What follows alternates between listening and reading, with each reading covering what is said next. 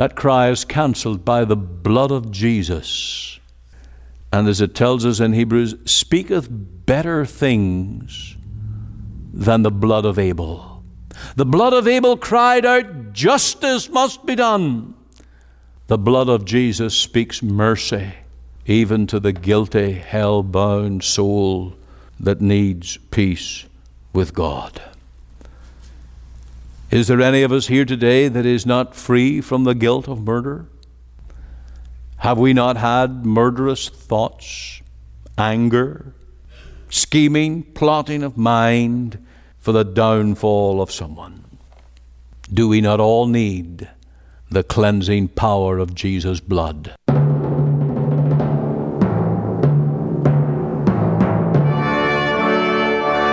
Welcome again to Let the Bible Speak. Thank you for joining with us. And we're on the program to bring you the message of the gospel, of course. And we're dealing with the sixth commandment, thou shalt not kill. What an awful thing to take human life, to send out into eternity the mystery of the human frame and soul. And of course, this is the thing that many forget, that man is more than just body.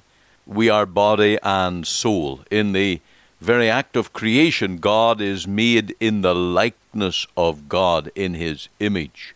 Man that is given intelligence, holiness, and righteousness, that he is a moral being with the faculties that enable man to worship and commune with God. Those faculties that were never given to other beasts or creatures, but to man they are specific. And so to take life is really to take the throne of God. And we are warned against that. And today we'll be dealing with that as we get to our message here on Thou shalt not kill, the sixth commandment. We have a song today, Come Thou Fount of Every Blessing.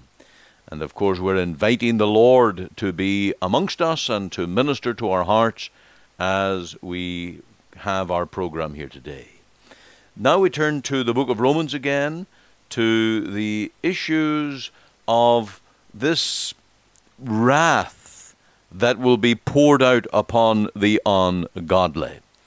I wonder, when is the last time you heard a sermon on the wrath of God against the wicked? I'm reminded of Jonathan Edwards' sermon on sinners in the hands of an angry God. And it was that sermon that prompted and preempted the revival that came when God, by his Spirit, brought people to an awakened state of their danger and their need of God's salvation. The tragedy of modern ministries today is that the wrath of God is so little preached. And yet here in the book of Romans, this book of the exposition of the gospel of mercy is presented with the backdrop of God's anger and wrath against all sin of all kinds, whether it's the sin of Jew or the sin of Gentiles. God is angry and God is filled with wrath against all unrighteousness. And then the apostle deals with the light of creation, the conscience that God gives, and the revelation that God gives to men that they might know there is a God, that there is right and wrong. But men turn away from it. They become reprobate. They rebel against the light and the truth, suppressing it, and they bring themselves into God's total condemnation. And I want you to notice how Romans chapter 2 verse 1 commences. Therefore, thou art inexcusable, O man, whosoever thou art that judgest. For wherein thou judgest another, thou condemnest thyself. For thou that judgest doest the same things. But we are sure that the judgment of God is according to truth, according to them which commit such things. And so here is the warning. Thou art inexcusable.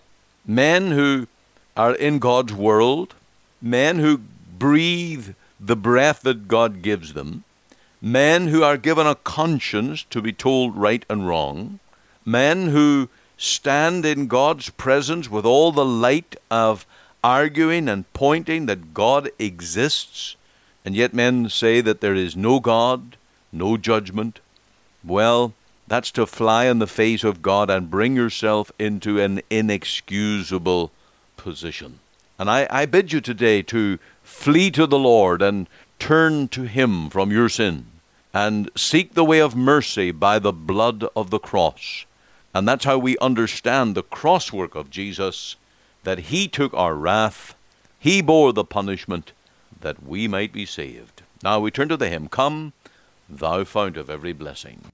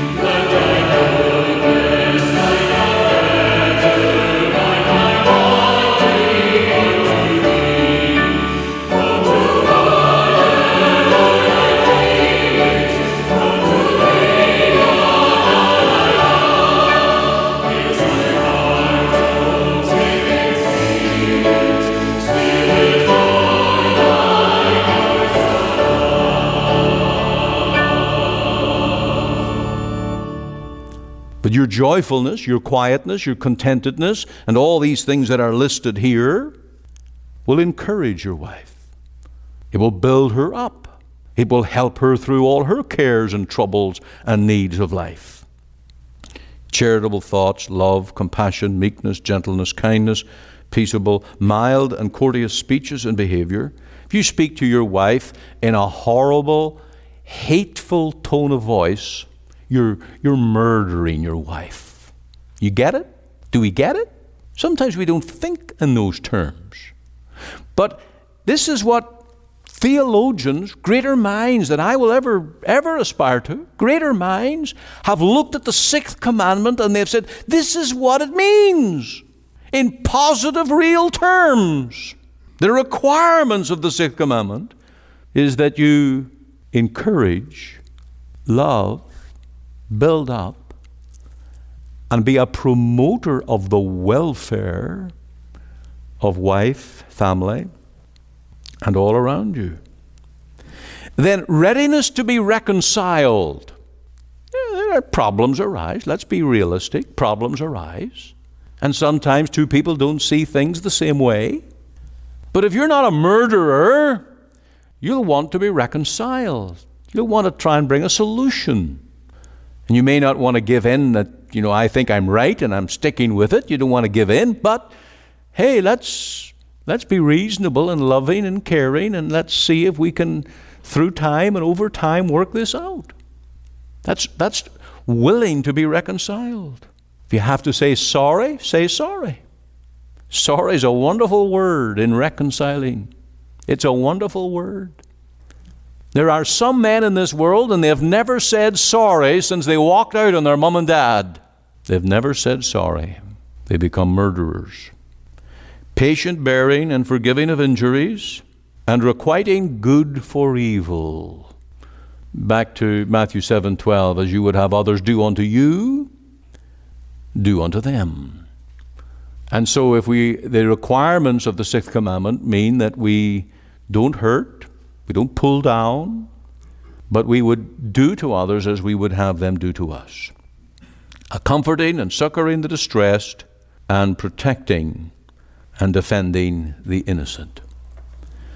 One of the practical outflows of this is taken from the book of Deuteronomy, where if a man builds a house and you've got a roof line that's way up there, you put a railing around your house. And in those days, people actually used the rooftop. They tended to be flat roofs. And in hot evenings, you know how hot and stuffy it gets inside the house? The heat builds up. Well, they would use the roof to go up in the dark.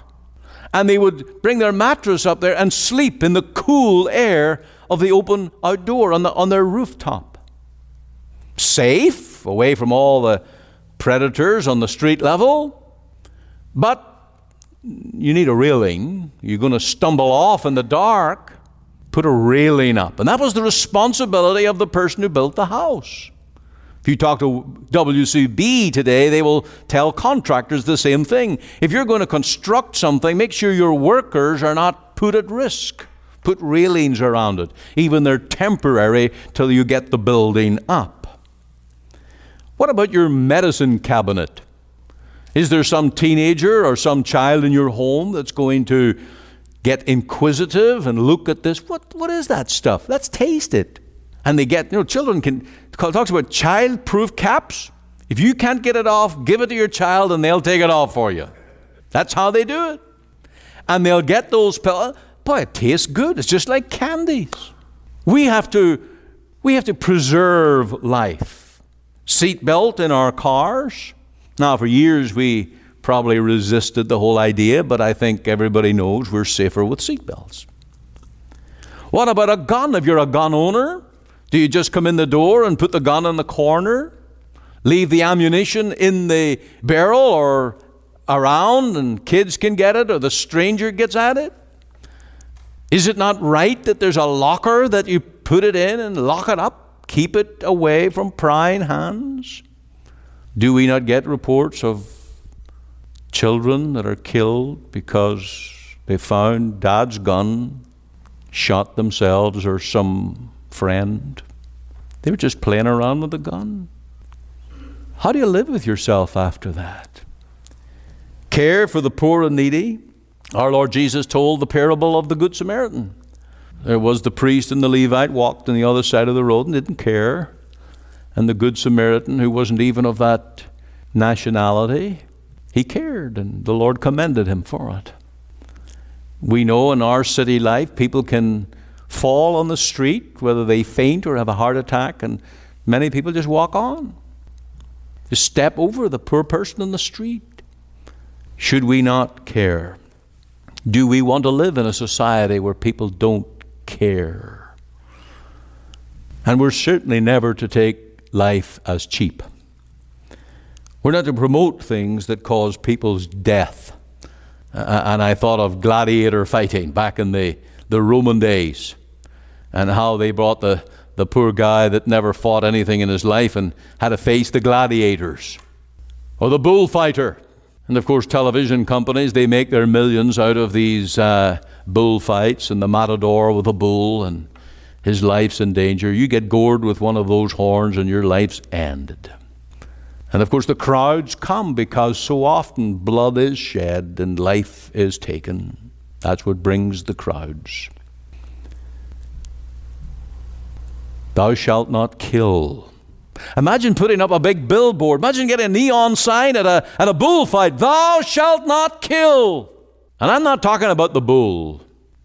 I don't think we should be into cruelty. But I'm not talking about the life of the bull. I'm talking about the matador. This thing has a very far-reaching. Now, my time's going very quickly, and I really don't want to have to cut this and preach the rest of it next week, but I do want to talk to you about soul murder.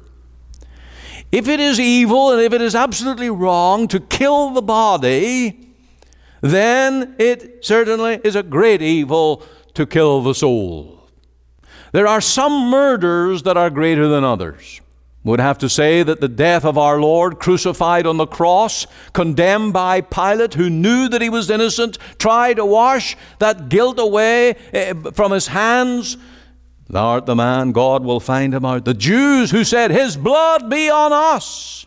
That's a terrible, terrible murder. Then there are people who trample upon the blood of Jesus. When the gospel is preached, when the way of salvation is presented, and people who take the cross work of Christ as a light thing, they just trample over the blood of Jesus. If you're not a Christian today, that's what you're doing. If you haven't surrendered your heart and life to the Lord Jesus as your Redeemer, and you've heard the gospel over and over, you're just trampling underfoot that blood of Jesus. And what are you doing? You're murdering your own soul. Now, there are many ways for murder of soul to take place. Preachers can murder souls by not preaching the gospel. Ezekiel 33, the gospel preacher is likened to the watchman that's set upon the walls. And while the city is asleep, he's to be on guard for the enemy coming. And if the enemy appears and he sounds the alarm, the city is awakened and the enemy is withheld. But if the watchman does not stay awake and give the warning, the blood of the people is on his hands. And the preacher who does not preach the gospel and warn men to flee from the wrath of God has the blood of souls on his hands. The Apostle Paul talked about preachers who tickle ears and are men pleasers, telling them the smooth things that they want to hear. Or as Jeremiah said, peace, peace when there's no peace. And telling men they're right with God when they're on the road to hell. Soul murder is a terrible thing. I had a family relation. When I was a new Christian, I tried to witness to her a number of times. She was very ill, elderly, and near death. And I challenged the minister to whom she had gone for years to his church. I said, sir, have you ever told her that she needs to be born again? Wouldn't answer me. I talked to my brother-in-law just about 2 years ago. He goes to a Presbyterian church every Sunday morning. It's a very popular church, well attended. And I asked him, do you ever hear a sermon on you need to be born again? And he said, what is that? I've always wondered what that is, being born again. I say that such preachers have the blood of souls on their hands and become, in that sense, murderers of souls. Thou shalt not kill applies to the soul perhaps more than to the body. We would say to someone, yea, deny the body that you might save your soul. If your body perishes, so what? But your soul needs to be saved. And then parents can murder the souls of their children by misguiding them.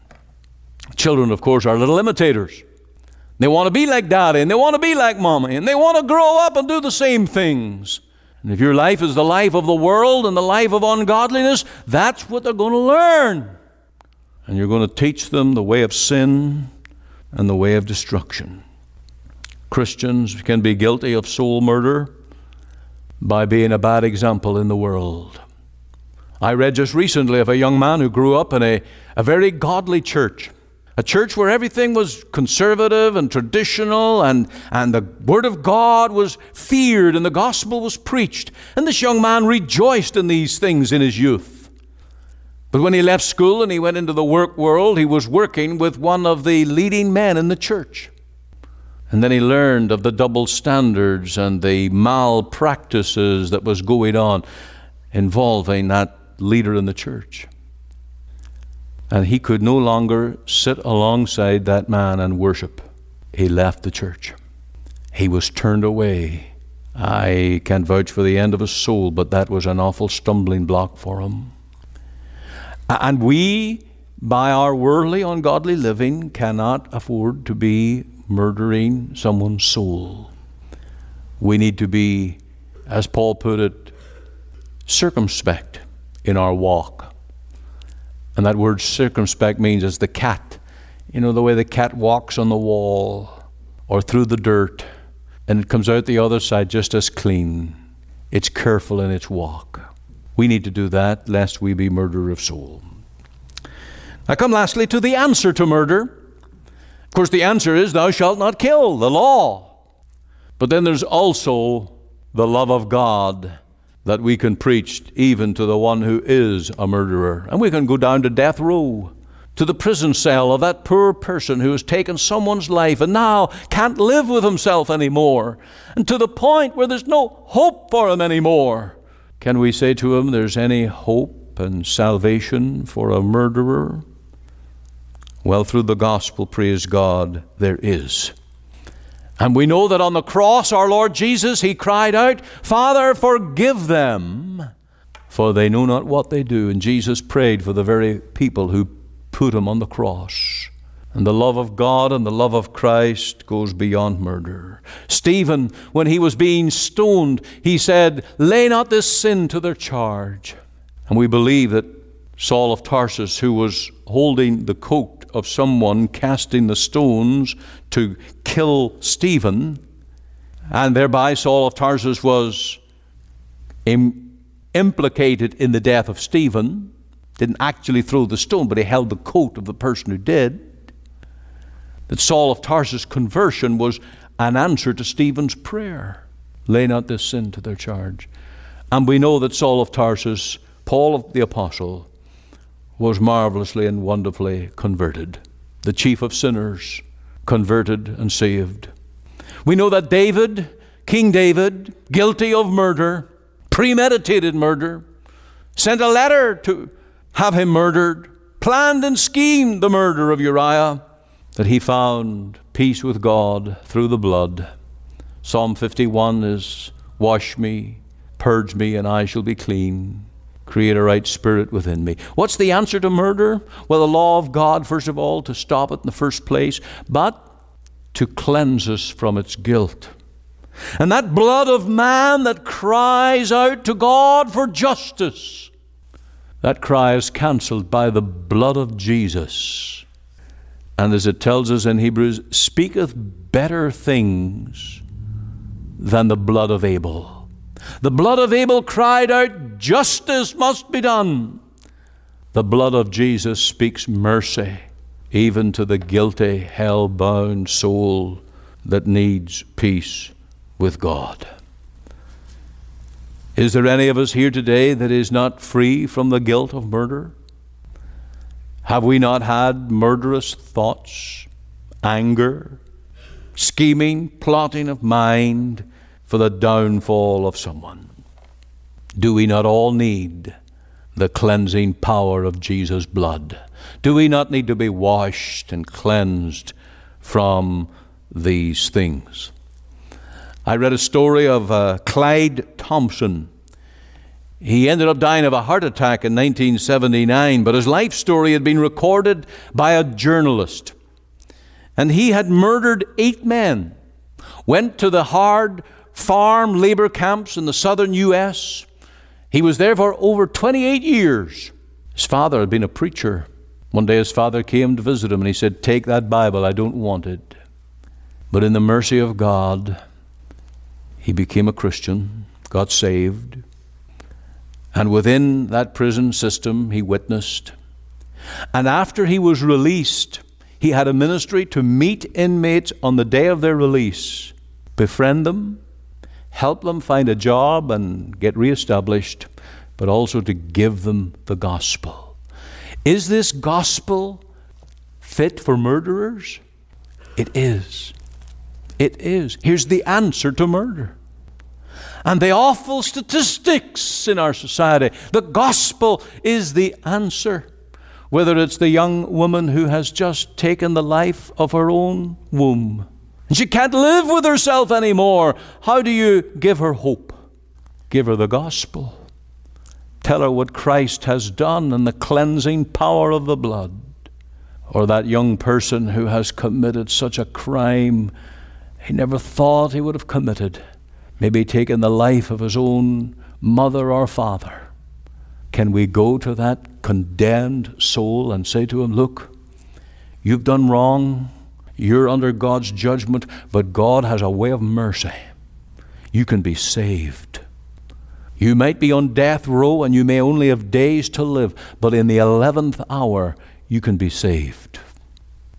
This is the power of the gospel. And this is why the law is our schoolmaster to bring us to Christ. If we don't say that murder is wrong, if we don't say that God will judge it, if we don't say that it will destroy you, will they ever seek the help, the hope that's in the gospel? The law is our schoolmaster to bring us to Christ. Paul said that he was the greatest of sinners, the chief of sinners. He never got over what he had done to those early Christians. He was ashamed all his days of what he had done to early Christians. He was guilty of their blood. But praise God, he was saved from it. And he had absolute certainty of heaven and assurance of sins forgiven. You can have that too. There's power in the blood of Jesus to wash away your sin, make you right with God. You're listening to Let the Bible Speak. This is Ian Gallagher, and I hope that you've been encouraged today. We ended there on the note on seatbelts, but the whole commandment is thou shalt not kill. And life is sacred. That's the message that we get from all of the Bible. The Lord is the one that giveth, and the Lord taketh away. That sacredness of life is to be preserved. And in light of the recent judgments of the Supreme Court that our government is to enact laws that will allow assisted suicide in this country, not only from the terminally ill, but from those that are psychologically affected and those who feel that perhaps life is not worth living. Our Supreme Court has gone to extreme measures, and we need to pray that God will turn our government to resist this. It is contrary to the law of God. This is Ian Gallagher. Stay tuned now for our final message.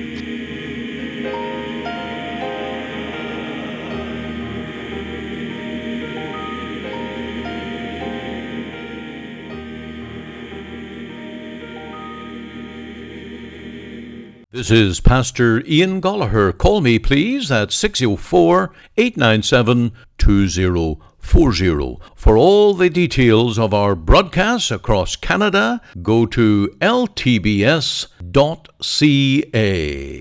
This broadcast comes to you today from the Free Presbyterian Church in Cloverdale, located at 18790 58th Avenue, Surrey, at the corner of 188 Street and 58th Avenue. Our website is cloverdalefpc.ca, and there you can find gospel articles, links to our sermons, a gospel booklet called A New Beginning, and a link to watch our services online. You're warmly invited to attend any of our Sunday services at 10:30 a.m. and 6 p.m. to meet with us as we worship God and to hear the preaching of His precious Word. We also meet for Bible study and prayer every Wednesday evening at 7:30 p.m. Our Sunday School for Children and Adult Bible class meet every Lord's Day at 9:30 a.m. from September to June. You can contact us at 604-567-1091. Alternatively, you can email me at pastor.cloverdalefpc@gmail.com. Again, for all this information, please visit our website at cloverdalefpc.ca. Our burden is that you will hear and understand the gospel that will bring you to know the Lord Jesus Christ and His great salvation. This is Pastor Andrew Fitton. Thank you for listening today, and be sure to listen Monday to Friday at 5 a.m. and 5 p.m. and on Sundays at 9:30 a.m. for our 1-hour church service as we worship the Lord through the ministry of His Word.